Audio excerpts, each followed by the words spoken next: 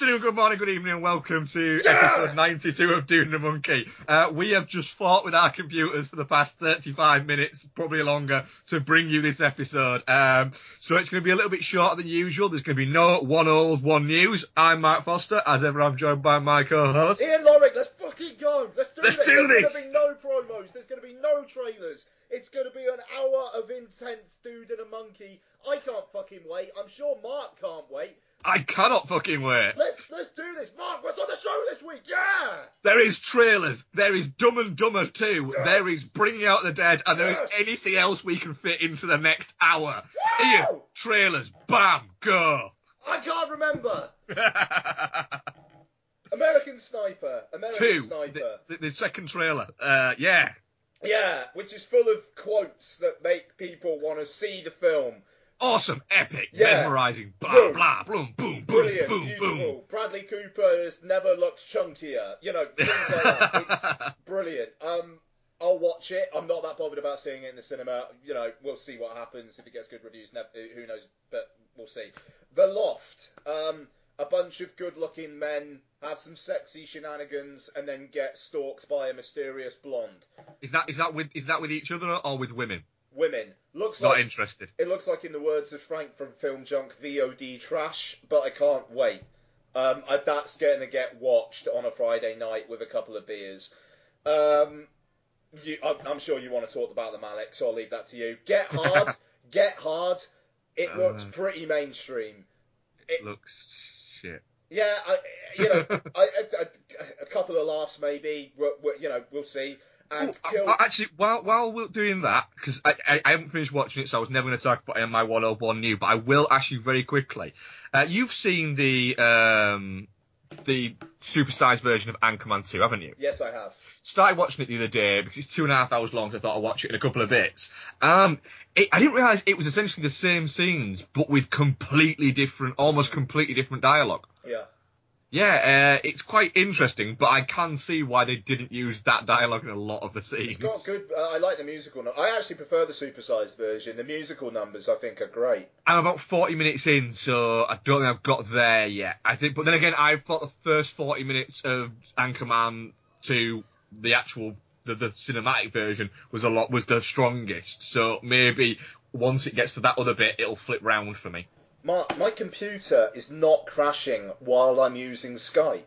Fuck you, CallGraph. Fuck you. If anyone out there records podcasts and use CallGraph, bin it. MP3 Skype recorder. Skype actually authorise it on their site. They're okay with it. CallGraph's not listed on there. It's free, and it's actually working. Yes, anyway. and I just tried to download CallGraph again to reinstall it, and it installed 17 different programs as I was installing it. And I paid to turn off my security as well. Yeah, CallGraph. What the hell happened there? Anyway, Kill Me 3 Times is the last one I have to talk about. When a film's trailer has the tag from the director of Red Dog. I've seen that film. I had to test the print of it at work when I was working at the cinema. It's fine. It's got nothing to do with the content of this film whatsoever. It is bizarre. It is but like it also they had nothing. They could have said starring the guy from Shaun of the Dead. That would have been more attractive to people. A bizarre trailer. And it also said from the producers of, and it was 2 films. I can't even remember what films they were, but it was 2 films that I thought, when it said them, I was like, yeah, but they were shit. Not that they were like big films and they were shit. They were really small, really shit films. What the fuck? And you look at it going, did Simon Pegg lose a bet? Yeah, I don't know what Simon Pegg's... I don't know whether it's Simon Pegg or if it's his agent, but one of them needs a talking to. Yeah, that looks like one of those, those Christian Slater or Woody Harrelson films that goes straight to VOD, not even go to VOD, goes straight to DVD still, for some reason. Yeah. It looks like one of those. Yeah. It's, if Simon Pegg wasn't in it, there would be no interest whatsoever. And Simon Pegg has starred in some shit. Yeah, and also it's got the third Hemsworth brother in it.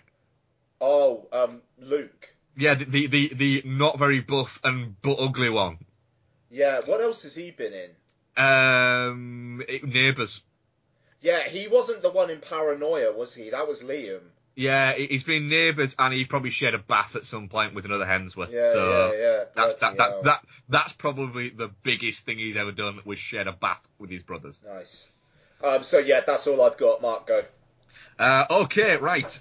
American Sniper, the second trailer for that, really enjoyed it. I'm very much looking forward to it. I've heard from somebody who's seen it that it's actually really, really fucking good. Mm-hmm. So I'm looking forward to that. Get Hard looks fucking terrible. It looks like one of those movies that Will Ferrell was making 10 years ago. Yeah, kind of, yeah. Fair enough. And one of those ones where you went, oh, is this one of his shit ones that he was making 10 years ago? Sure. Trailer for True Story, the James Franco and Jonah Hill film that isn't a comedy and won't piss off North Korea. It looks really quite good. Have you seen the trailer for this? No, I actually, for some reason, I thought it was a TV show, so I didn't bother. It's a film, is it? Yeah, it's a film, and the idea is you've got Jonah Hill plays a journalist and a writer who is fired from the New York Times and ends up being asked to do a story on a man who has killed his entire family. He says, well, why are you wanting me to do it? It's not what I do. And they said, well, because the only name he's given so far since we've brought him in is your name. He says he's you, but we know he's not. Huh. And then it goes from there. The problem is James Franco now is getting to be too associated with James Franco doing weird stuff and James Franco doing comedy that it's now getting increasingly hard to take him seriously. It seems like every single role you are actually questioning whether it's performance art or not, that he's actually doing it. Yeah. So, and the thing is I think the guy's a bit of an egotistical prick. Uh-huh. But I think he is actually quite a good actor when he wants to be. And Jonah Hill's a decent actor, so it does actually look really quite good. I just hope that the whole James Francoism of it doesn't end up bringing it down. The Kill Me Three Times trailer is just fucking terrible. I did watch the trailer for Inside Out. It's just not for me.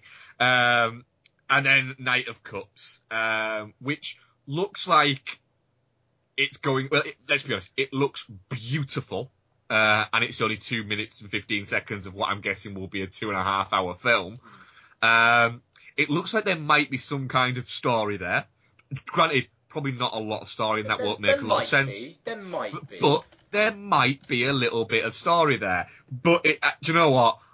I will happily watch 2.5 hours of just of Malik beauty.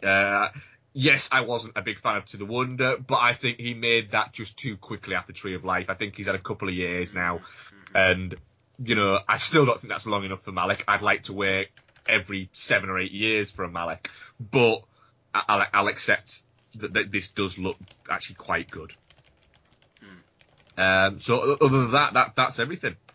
Okay, nice. Right, so that was trailers. So we're not even going to play you a trailer for Dumb and Dumber 2. No, we're just getting in, mate. We're just going to get fucking straight in there. It's 20 years later from the first movie, which I think is actually 20 years since the first movie was released, isn't it? Yeah. And Harry, Lloyd has been in a mental asylum for the past 20 years, hasn't spoken or had any kind of reaction to anything. So Harry goes to see him every Wednesday, and then one of the days he goes to see him, Lloyd comes out and basically admits that the whole thing has been a joke. Remember, guys, we are all spoilers all the time, but that is in the fucking trailer. Yeah. But we'll get more spoilery into a film which is perfectly unspoilable. Well, okay, let's start. So basically, Jeff Daniels is one, has to have a kidney transplant, finds out he's got a kid. Jim Carrey goes off with him to find out because he wants to fuck his kid. Yes. Done. Right, that's okay. It. So, speed. That's the thing. The plot, there's a shitload of plot in this film. Why is there so much plot in this film? There was constantly plotty things going on, and then the jokes happen. Did you right? Sorry, what? What happens? There's so much plot. There's so much plot. You mentioned a word there which I don't think came into any of this film. Oh, comedy. Yes, yeah. Jokes. Yeah. There's the thing is, I think that Dumb and Dumber is a genuinely great comedy. Yeah, watched it last month. I talked about it in what we watched. 4 out of 5. Solid as fuck is Dumb and Dumber. And also as well, Dumb and Dumber. I saw Dumb and Dumber at the cinema. It was a 12, I believe, Dumb and Dumber. Sure. I'm pretty sure it was a 12. This is a 15. Yeah. For a start off, which I was gobsmacked. This was a 15. Not that it was a 15. It felt like a 15 when I was watching it, but I was gobsmacked that they made it a 15. I just thought that they'd make it a 12. But sorry, go on. The thing is, it just seemed so. It seemed like they came up with an idea of, let's do a sequel to Dumb and Dumber and call it Dumb and Dumber 2, but we'll just spell it T-O. And it's like, it's Harry and Lloyd. They go off on another adventure to go and find one of their children. All right, have we got a script? Now just fucking make it up as we go along. And that was it. There cannot have been a script. No, I agree with that. I mean, they all. I was listening to an interview on the Empire Magazine podcast the other day where it was Jeff Daniels, Jim Carrey, and Peter Farrelly, and they were basically saying, we got them all together just to agree to it before we even came up with what the film was, and it does. And like Jim Carrey actually said on that, I never wanted to do sequels, and then he kind of jokes, but now I'm kind of desperate and I have to. But that's only kind of half a joke, I think. And Jeff Daniels. To be fair, I think if he gets a decent paycheck, he would probably be all right with being in Dumb and Dumber 2. And the Farrellys need a hit as well. So they've basically, it feels like a weirdly smart move that New Line actually declined to make the sequel. And you have to wonder what the basis of that was, because Universal picked it up very quickly. And the thing is, I mean, I'll put my cards on the table. If this is not my worst film of the year when our year-end show comes up, I'm going to be stunned. This is an absolute benchmark for the very, very bottom of the pile that I have seen on any screen this year. And I'm not as offended by it as I am grown-ups, but the sheer disappointment compared to the first one, and the fact that it's 20 years later, they didn't have to do this, and they've done this. And your point about it being a 15 instead of a 12A, the thing is, what they've tried to do here is just be like, right, in the last 20 years, we've had the American Pie films, which brought out the re-emergence of the sex comedy, and then we had the frat, like Anchorman and whatnot, that brought about, and the 40-year-old virgin that brought about the emergence of kind of the frat pack comedy, like Dodgeball and whatnot. And in the 20 years, jokes have got coarser, the language has got more liberal, and the gross out stuff has just been kind of, it's been getting more and more. And now you've got these guys who have comedy sensibilities from much further back trying to ape this stuff. And it's just sad. It's pathetic. And watching Jim Carrey and Jeff Daniels, who both look haggard as fuck in this film, act like 12-year-old retards, it's not funny. And they don't even, I mean, like Jim Carrey's character in the first one has a sweetness to him, which is completely gone here. All he wants to do is fuck his friend's daughter, and it's creepy. Yeah, that is exactly what I said to Baxter. Came on, she said, "What do you think of it?" And I said, "It's terrible. It's an awful film." And my screen now went to the 11:10 screening on a Sunday morning, and there was a few people in it. Actually, I was surprised at how many people were in it. Bear in mind that it was like the Sunday before Christmas as well, so I was a little bit shocked how many people were in my screening. And what I was more shocked about is the bits they were laughing at. I thought, that's not funny. I had people around It's, me laughing at the Chinese scene, which is just the worst. and there was like you say, Dumb and Dumber, there was a sweetness, there was a naivety, there was no nastiness to it. They were just two harmless, dumb guys, who had been lucky enough to find each other. And they were happy in their stupidity. And they were too stupid to be mean-spirited. Whereas in this, they were nasty. They were a little bit, they had like you say, there was a nastiness, a creepiness to it, throughout. And it just added just something of a bad tone towards the whole film. Yeah, I mean that's the thing. It doesn't feel like you should be laughing, and I don't know. It was weird. Believe me, I wanted to like this film, and We posted the last podcast that we were, despite reviews, we were actually kind of looking forward to it. Totally, and it just literally, I think I went like, maybe 3 times. And yeah, I think I had that. That is the biggest reaction it got out of me. Well, and one of them was how Jim Carrey eats a hot dog. It just like that. That's almost like my brain is so starved for laughing oxygen that it will take a fucking like a pool in a mirage. It just. One of mine was man getting hit in the crotch, which, let's be honest, can always be funny. It was that. Actually, I think it was 2. It was him eating the hot dogs. I like the way he ate the hot dog, then used the bun to wipe his face. I actually thought that was quite funny. And there's just another really incidental bit when they're in the funeral home and he eats the banana and he just opens up the coffin. There's a body in there and he just chucks the banana skin in there. I don't even know why I laughed at that. But even things like that, the bit I kind of mildly chuckled at was the bit where they go on the big road trip and then knock on the door and she answers the door again. Actually, no, do you know what? That was the third one. I did laugh. Yeah, I did. And I did actually laugh at that because that was the kind of thing you would have got in the first one. Yeah. I laughed at the first time he pushed him in the shrub. But the reason why I laughed at that had nothing to do with the film. It's because I have a habit of, if I ever see a shrub like that and I'm walking along, I will push Isabel into it. Sure. So it's nothing to do with this film. It's just something I will do to my child.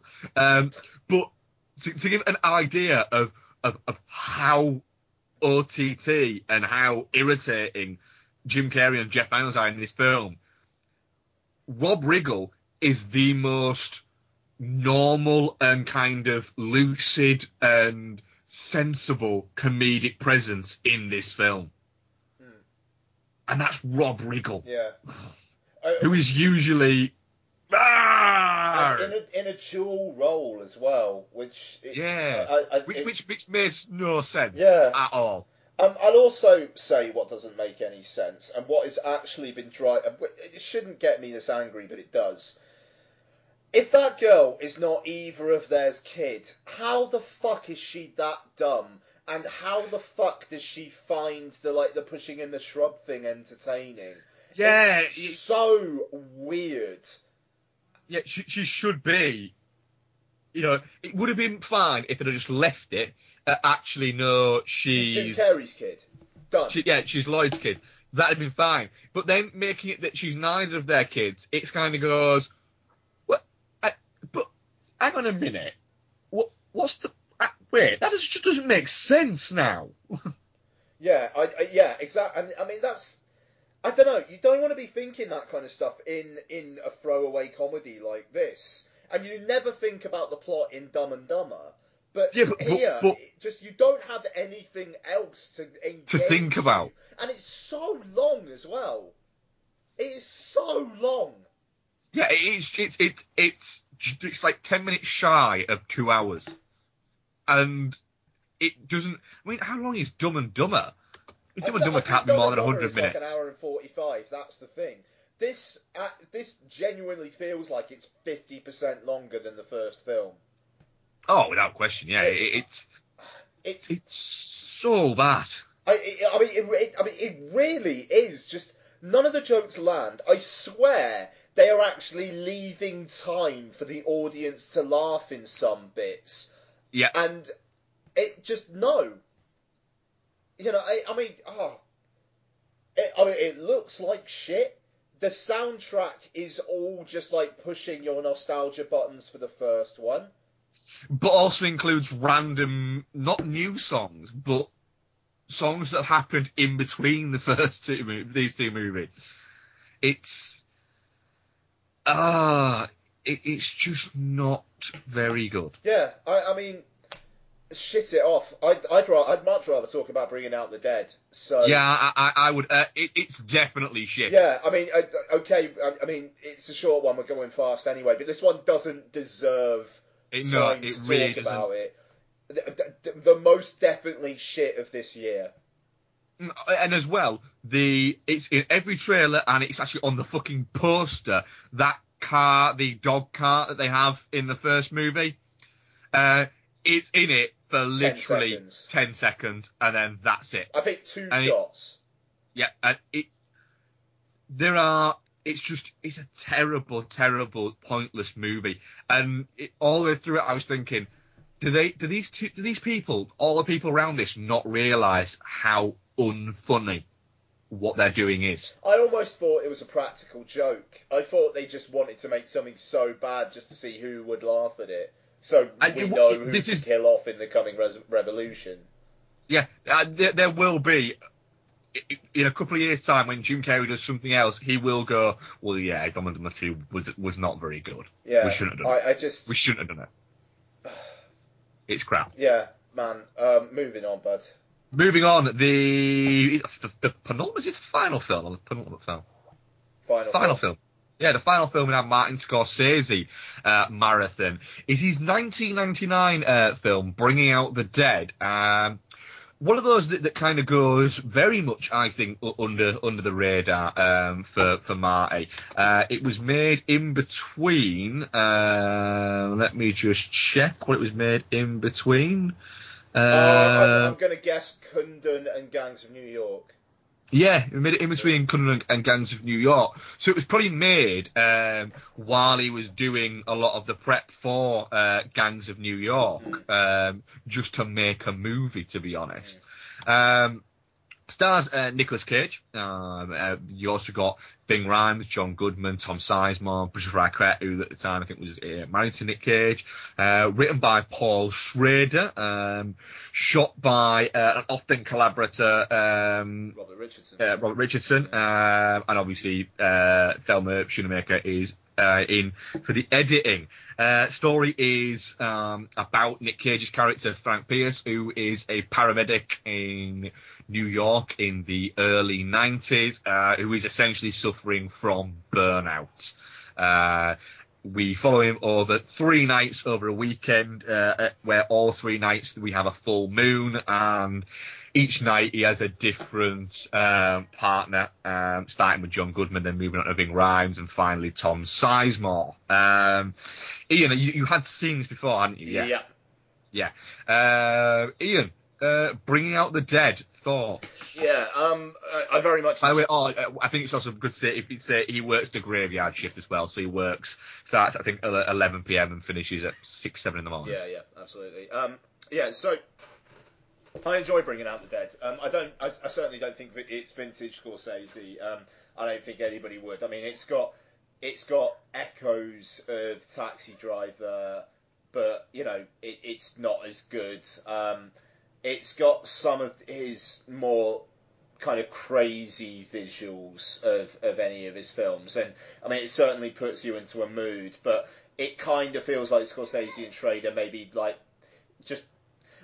Almost kicking back a bit, but at the same time, it's quite a manic film. But I know, I mean, I enjoy it. I think it's a film that very well suits Nicolas Cage's unique energy, and his character here there are moments. There's a scene where he's talking to Tom Sizemore, which I think could have been in Ghost Rider 2, just for kind of how weirdly intense he gets. Yeah. So I mean, which is kind of fascinating. But there are certain things that don't super work for me in it. I think his kind of like kind of psychic connection to Patricia Arquette's dad's a bit. I'm not too sure about that, but yeah, I mean, overall, I did enjoy the rewatch, and I like how the cast revolves to kind of perk up the interest as well. But yeah, Mark. I'm a huge fan of Bringing Out the Dead. When I first watched it in the cinema, when I'd been sort of 17 probably actually, and I didn't really like it, and then didn't revisit it for a number of years until I saw it for £2 on DVD in Asda, and thought, oh, I'm gonna have to get that for £2, because it gives me a chance to rewatch it. Not only that, it kind of completes the Scorsese thing, so I can have all the Scorseses. And then decided one night, fuck it, I'll give it another go. And rewatched it, and that'll have been maybe 5 years ago, and I absolutely loved it. It's got a manic. Don't get me wrong, it's not vintage Scorsese, but there's a certain kind of manic energy to it, and it is crazy and kind of all over the place. And yeah, you say it's got that Nick Cage-ness to it all, where you've got Cage in this, being Cage in this crazy mindset, very much as he was in Bad Lieutenant. It's quite a good kind of companion piece, I think, for something like Bad Lieutenant, as much as it's a great companion piece for something like Taxi Driver. And like you say as well, it's great that you get, it almost happens in kind of vignettes of what's happening. With the different partners that you get. We start with John Goodman, then Ving Rhames, and it's almost like his partners get more crazy as the three knights get more crazy. And it's always wonderful to see Tom Sizemore as well. Yeah, no, absolutely, man. Sorry, Lottie's just come in the room. Hey, all right, Bubs. Yeah, no, I mean that's it. I mean, it's good to see Tom Sizemore actually being good and high energy, and kind of contrasting quite well with John Goodman's character as well. So, yeah. Just be a sec. You're right. Yeah. Sorry, she saw you and tried to get mental. Oh, really? Oh, bless her. Hello, you. Hello. Give me half an hour and I'll be down. Is that all right? Yeah. Okay, we're going in this room now. Thanks, son. Love you too. Sorry about that, bud. No, no problem.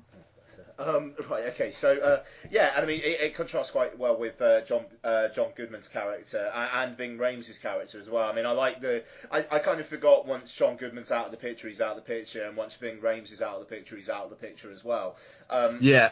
Whereas Sizemore kind of appears kind of every now and again, and for me, I genuinely think Sizemore's issues, we'll say, that he's had in his life, his addictions and things like that, are a genuine loss to kind of modern cinema, because I think he is one of the great character actors of the 90s that sadly just burnt out himself, and I think it's a crying shame. He's one of those where I would fucking love a proper comeback from him.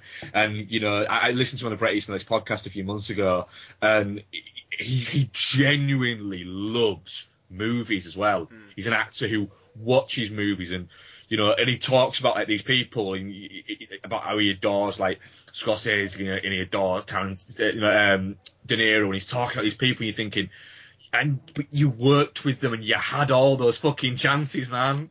Yeah, I mean, it kind of feels like Sizemore's time could actually come again to me. I'd love it to. Yeah, I don't know. I kind of think it might. But yeah, I mean, so I like the way that kind of flits around, and I mean the fact that it does feel like it's steeped in a real world experience as well. Like you imagine that ambulance drivers did have an experience like going into that nightclub in Ving Rhames, kind of like taking the piss and like doing the praying to Jesus kind of kind of stuff. Great, is that? Yeah, I mean that is a fantastic scene. Joe Connolly, who wrote the book Bring Out the Dead, it is based. It's part autobiographical.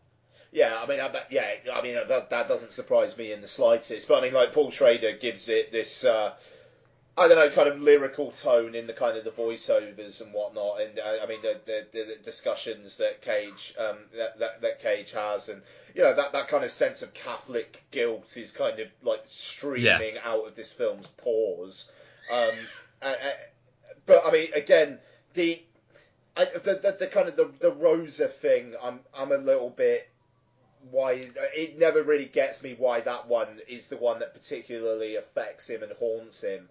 I mean, like I said earlier, the psychic connection to the dad. I don't know. It's just a bit.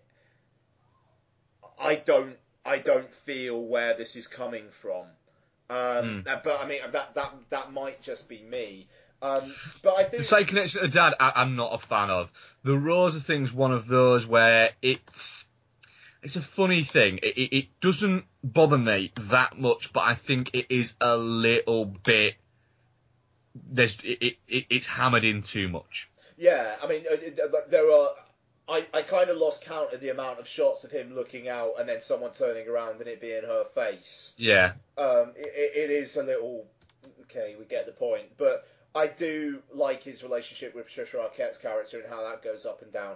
And I will say as well, I mean, I think Cliff Curtis is a bit of an MVP in this. Cliff Curtis is magnificent in this. That scene where he's on the railings is an absolute standout scene. The fact that they're cutting him off the railings and he's just looking out and he's just kind of he's talking, and it's almost like he literally is talking to like Nick Cage's soul. Then then Scorsese is this thing where he what he's showing you is what's happening, but he's also going to show you what is happening in the mind of the person as well. So you've got all the fireworks going off and everything like that. It's like, yeah, that's not happening, but that's how Cliff Curtis's character side. That's what he's seeing there. No, I'm sorry. It's beautiful. It's a beautifully shot scene. And that's the thing. I mean, like Shoemaker's editing kind of gets you very quickly into that. This is not an objective point of view. None of this film is. It's all in the eyes of the participants. And I mean, I love as well the scenes where I'll fire you tomorrow, I promise. It's just that element of he's not going to be able to escape this hell. And even when he crashes that ambulance with Ving Rhames and it just walks off, he comes in and the guy's just like, you need to fill in this form about that. Now these buses need manning. I mean, it's great. It's genuinely, there's such a dark, weird humour about that. I mean, it kind of feels like only Scorsese can really do that. It's wonderful. I mean, none of the stuff here, I would say, no element is the best of Scorsese's career, but I certainly don't think any element of it is the worst either. And it just really solid Scorsese. This. Yeah, there's so much good. I mean, it is. It's hard, and what I maintain about The Wolf of Wall Street is, for me, The Wolf of Wall Street is a black comedy. It is a comedy film, and I think this verges on being more out and out comedy than anything else, and almost like it's almost verging on real life slapstick, like a realistic slapstick. The fact that you've got at the end bit is him walking out of the hospital, having just essentially killed Patricia Arquette's father, because in his mind that's what he wants. And then he walks by and Tom Sizemore is just bashing the hell. And having said earlier on, I've tried to kill this bus so many times and it just won't die. And then he's just beating the hell out of it. And there's just so many bits in the entire film where it's just being this weird comedy. It's quite an experience. One of its failings is I think it's a little bit too long. Yeah. Doesn't need to be plus 2 hours. There's a few bits in it where you kind of go, didn't need that. But then take Noel out. I like Noel I as a character. like Noel as a character, but like There's a little bit too much. Yeah. But even though there's a great moment where he said to John Goodman's character, "I'm done. I'm done. I don't want another call tonight. Take me to the hospital. I'm sick."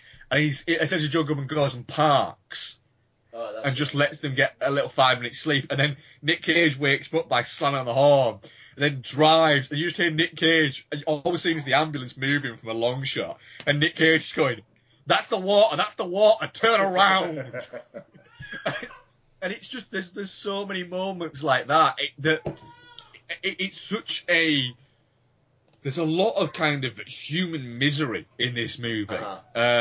Yet it's kind of quite an upbeat film to watch at points, which makes no sense based on what it's actually about and what you're actually being shown. It's that perverse gallows humour, though, isn't it? Absolutely, yeah. It's just the weirdness of what you're seeing just does kind of strike you. And I mean, I know, I see what you're saying for sure. Yeah, and it is, there's an energy that I think that Scorsese brings to it. It almost reminds me at points of the films that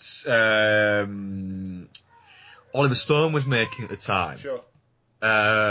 Which I think actually Rob Richardson I think he shot a couple of those kind of mid-90s Oliver Stone movies. He did actually. He did actually. He's done pretty much everything. He did The Doors, and he did JFK, he did Natural Born Killers, and he also did U-Turn. And it's Natural Born Killers and it's U-Turn that this kind of reminded me of. So obviously, it comes out of that. So it's a really interesting way of that. Like you say, it builds and it builds and it builds and it builds, and then by the end of it, it's just fucking crazy. No, but I mean, and then it's got that. But then it's got quite a low-key ending as well with, Nicolas Cage going to a house and then the whole thing kind of gets bathed in light. I mean, at times the cinematography, Robert Richardson's obviously just doing what Scorsese wants him to do, but it's all a little bit heavy-handed, kind of crank up the light in some bits, crank up the shadow in other bits, but I don't know. It kind of weirdly feels of a place with the film where, like I say, it's not objective, it is subjective, and it kind of, like, by the end of the film, it probably does feel like Nick Cage's character probably feels like he is being bathed in light, so fair enough, I suppose. Yeah, it was quite interesting having the dispatchers being Scorsese and hearing his voice coming out in the film as well. Yeah. He likes to make appearances in his films, and then I also think Queen Latifah's the other one, I think, isn't she? Yeah. Oh, is she? Okay. Yeah, it's Queen Latifah. Nice. Yeah. And actually, it's very nice that Ving Rhames kind of gets dropped in. We were introduced to him, for a few seconds beforehand, and then kind of gets dropped in. But like you say, you don't see his partners after he's finished working. You don't see them again. But like you say, Tom Sizemore is there from the first partner. He's always there, and it's like, oh, here comes Crazy, I think, is how he's introduced. Yeah, I mean, it's almost like he's the devil on his shoulder or something. It's like it's the one thing he can't get rid of or something. Yeah, and it's great, the fact that, just when you think, when Nick Cage does something crazy like smash a window, and Tom Sizemore almost chews him out, he's like, "What are you doing?" And he's like, and it's almost like this is going to be almost Nick Cage redemption. He's like, "You've let him get away. You go down there. Yeah. I'm going down here." Yeah. Like, you mad motherfucker. Yeah. Oh no, but I mean, but again, it's entertaining, and it kind of shouldn't be entertaining his character, but he is, and it's this crazy full moon night stuff. It's very entertaining. Yeah, it's a definitely not shit for me. It's, don't get me wrong, it's not one of my favourite Scorsese's, but it absolutely is one that I thoroughly enjoy every time I watch it. Yeah, I mean, unlike Kundun, and probably, to be honest, At the Age of Innocence, it feels like one I will re-watch again. Yeah. And I actually think this marathon might actually complete my every single fiction film Scorsese has made. I'm wondering, actually. I know my Scorsese is complete. Okay, gotta have a look at this now. And that's every single fucking thing as well. Right, okay. That's docs and all. Right, so I'm talking just full features. Fuck, who's that knocking at my door? Bollocks, what's this? It's a very early one. Shit. It's his first movie. Is that Harvey Keitel? Yeah, it is. Oh, well. Yeah. Bollocks, alright. It's not great. No, well, I'm still going to have to watch it at some point. Yeah, you still have to watch it, So, yeah. who's that knocking at my door? Boxcar Bertha, yes. Mean Streets, yes. Alice Doesn't Live Here Anymore, yes. Taxi Driver, yes. New York, yes. Raging Bull, yes. King of Comedy, yes. After Hours, yes. Colour of Money, yes. Goodfellas, yes. Cape Fear, yes. The Age of Innocence, yes. Casino, yes. Kundun, yes. Bringing Out the Dead, yes. Gas New York, yes. The Aviator, yes. The Departed, yes. Shutter Island, yes. Hugo, yes. Wolf of Wall Street, yes. Bloody hell. You missed out Last Temptation of Christ, but I know you've seen that. Yeah, no, Last Temptation of Christ, quite right, but I have seen that indeed. Right, so, who's that knocking at my door? And then I've watched every single one of his fiction films. Fuck. Yeah. Brilliant. Yeah. Okay, well, great. Do we want to talk about our next marathon? Because I think I'll let you introduce it. Yeah, this is it was kind of I believe it was my idea, wasn't it? It was your idea, indeed. Yeah. So this is a filmmaker who I know I haven't seen. I probably haven't even scratched the fucking surface, to be honest. No. So this is going to be a good. I think it's going to be a good one for both of us. This. So I'm wanting to call this Mark and Ian drag Werner Herzog up a mountain. Yeah, I'm down with that. Brilliant. So we're going to be doing a Herzog marathon. Now this is kind of in conjunction with the box set that BFI put out recently. I know Shout Factory put one out in the US as well, which has some slightly different contents. But I'm just gonna have a look because I think we're going to need to have a talk about how many we're going to do and what we actually do. Yeah. What are you thinking that you'd like to do? I mean, I defo want to do a Guire. Yeah. I defo want to do Nosferatu, and I've seen both of those. Yeah. I very much want to do Fitzcarraldo because I've never seen it. It would actually give me an excuse to watch it. Have you not seen Fitzcarraldo? No. Oh my God, you are in for a treat. And then beyond that, I mean, Strozek, I've heard. I mean, I'm almost tempted to say, if people want to tweet us and say, like, what ones they want us to cover. Like, how many do you want to do total? I'd say we do 5. We usually do 5, don't we? Do you want to do 6? I'd say we do. Yeah, sound good. I'm definitely down with 6, yeah. Alright, so, like, Fitzcarraldo, Nosferatu, Aguirre. Are those 3 okay? Yeah, I'm down with those. Yeah, that's fine by me. Are there any that you really want to do? I'll do any of the others. Okay. I'm perfectly happy to do anything else. So, guys, essentially what I'd say, guys, there is if you could just look at the films that are on the... Shit, I didn't realise there was that many on it. Yeah, I think some of them are shorts, mine. Some of them are shorts, yeah. So, basically, any of those, or even if they're not on there, I'm sure we can get all of them. I've got quite a few of them anyway. I will say I'd prefer it if they were on there. Oh, if they're on there, yes, cool. So have a look on there. Any of the films on there, if you can add a few in, and we'll cover those. It's not one we need to cover in kind of years sequence, to be honest. So we can kind of work around that. Yeah, I mean, so we got 3 defos there. So then, if we say the top 3 other ones that are voted for. Yeah, so we won't be starting next week, so obviously next week will be our end of year. No, I mean, we've got to work this out as well. So we're on Monday the 22nd now.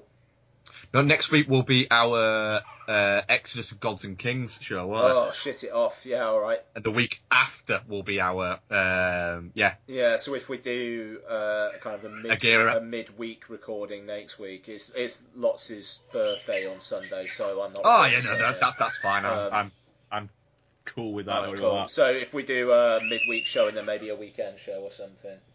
Yeah, cool. All right, nice one. Okay, cool. So we won't do we won't do a marathon next week. We'll. Yep. I don't know. To be fair, like we could just do an extended like what we've been watching section next week or something, because I'm going to be watching a bunch of shit for year end anyway. Me too. Yeah. Me too. Yeah. Okay. Cool. So we'll go with that then. Okay. So right. Shall we do some Twitter questions? Then we've got 10 minutes. Yeah, cool. Right. First one was a question we got asked a few days ago. Tom at Very Cinematic says, what's the coolest scene in the history of film that involves a motorcycle? Oh, fuck me. That was originally for mine and Noel's Sons of Anarchy podcast, and then you vetoed it because it was movie related. I can tell you definitively what is the greatest scene in movie history involving a motorcycle. Go on. It is in the Jean-Claude Van Damme film, Nowhere to Run. Have you ever seen Nowhere to Run? I haven't. Then you will have experienced the absolute wonder of what I'm about to explain to you. Okay. Jean-Claude Van Damme is in a forest, right? And he's got guys after him, and he's knelt down next to his motorbike, and he's doing something. I think he's putting out a fire or something like that, and he hears people. So do you know what he does? From a seated position, he jumps up and onto the motorbike in slow motion. And I don't believe that they shot it and then slowed it down. I believe that Van Damme jumped in slow motion and then he lands on the motorbike. Nice. I'm going to see if I can find a YouTube clip to send you of that, because it is pure beauty. Okay. Shit.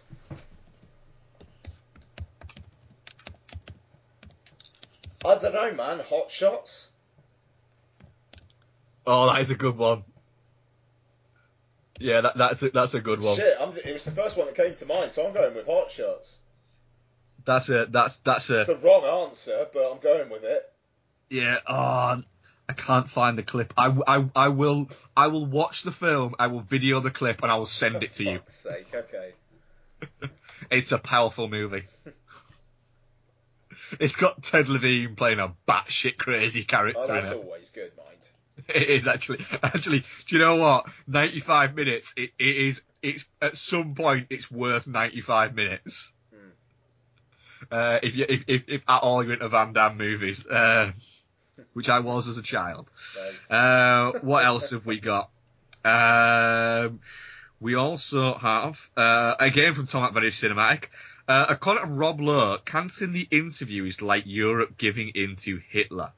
Is this a bit of an exaggeration? Yes, even though it is a bit of a dangerous precedent for the future, but yes. Yeah, it is, because at the end of the day, it is just a film, and I can kind of see the reasonings behind why they've cancelled it. I think it is a little bit, it does set a dangerous precedent, but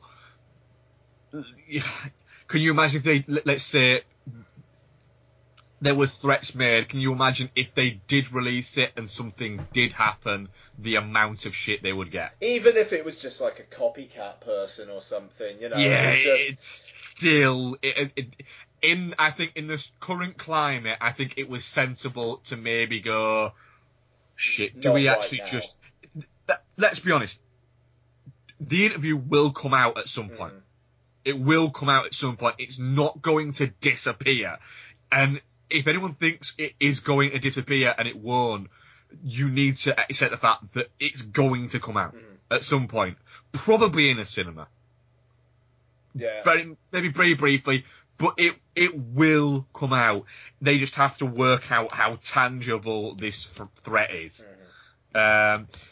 Or it could just be the greatest piece of fucking marketing ever. It's not that.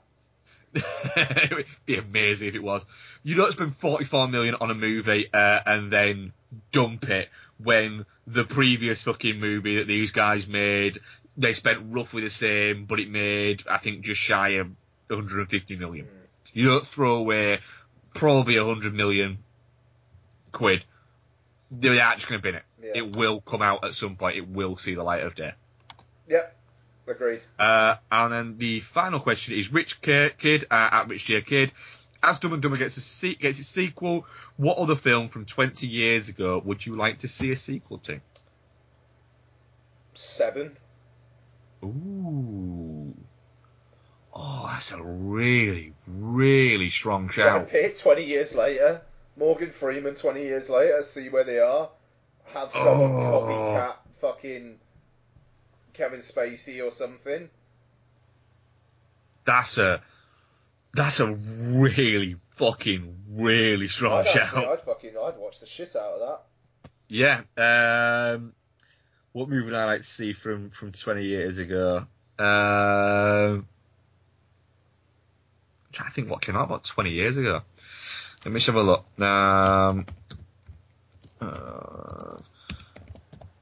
Yeah, just to see where what's his name is in that. It's like a broken fucking character. Quite a lot of movies from that time, from 1994, already have sequels.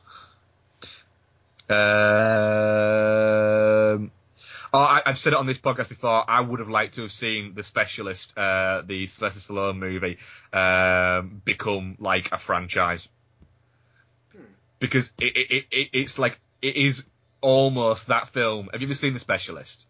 No, I haven't actually. Honestly, don't get me wrong, it's not a great film, but it's almost like a melodrama Bond movie. It is like that. Like somebody wrote a Bond script and when it just doesn't quite work, threw it out. And Stallone was walking by the office as they threw it out and it hit him in the face and he went, ooh. And he just went, hey, what's this? He went, that's some shitty Bond script. He went, can I keep this? And he just went, yeah, do whatever. And he went, And then James Bond went, what's that? What the fuck's that? And he went, we're going to make a movie. And then they made it. And it's marvellous. Nice. Granted, it's way too long, and even 2 hours long, but it is brilliant. And then that's it for our Twitter questions. Fuck, we have done a crazy, not even an hour. Does feel like we have ploughed through quite a lot. That was pretty rammed, mind. Yeah. Yeah, we did get quite a lot done. Literally, it's quite good actually with that because I've not been very well and I've been incredibly busy, so I haven't had that much chance to watch anything really, to be honest. To give you an example of how busy I am, I finished job number 1 on Friday, and then was in job number 1 on Saturday, and was in job number 1 today. Yeah. But I officially finished job number 1 on Friday. Oh. Yeah, so yeah, but now I am off job number 1 for a week, I'm in 1 day for job number 2. So yeah, that was episode 92, guys. The episode before Christmas. So we do wish you a very Merry Christmas. We'll see you, well, we won't see you, but we'll speak to you before New Year. But you can get in touch with us at Dude and the Monkey on Twitter, at Ian Loring on Twitter, at Doofus on Twitter, dudeandthemonkey@gmail.com. Ian, anything you want to add? I got nothing. Cool. Well, again, say we wish you a very Merry Christmas, we hope, or if you don't celebrate Christmas, we wish you happy holidays. And yes, we shall speak to you next week at some point. Thank you very much for listening. Nice one, guys. Cheers.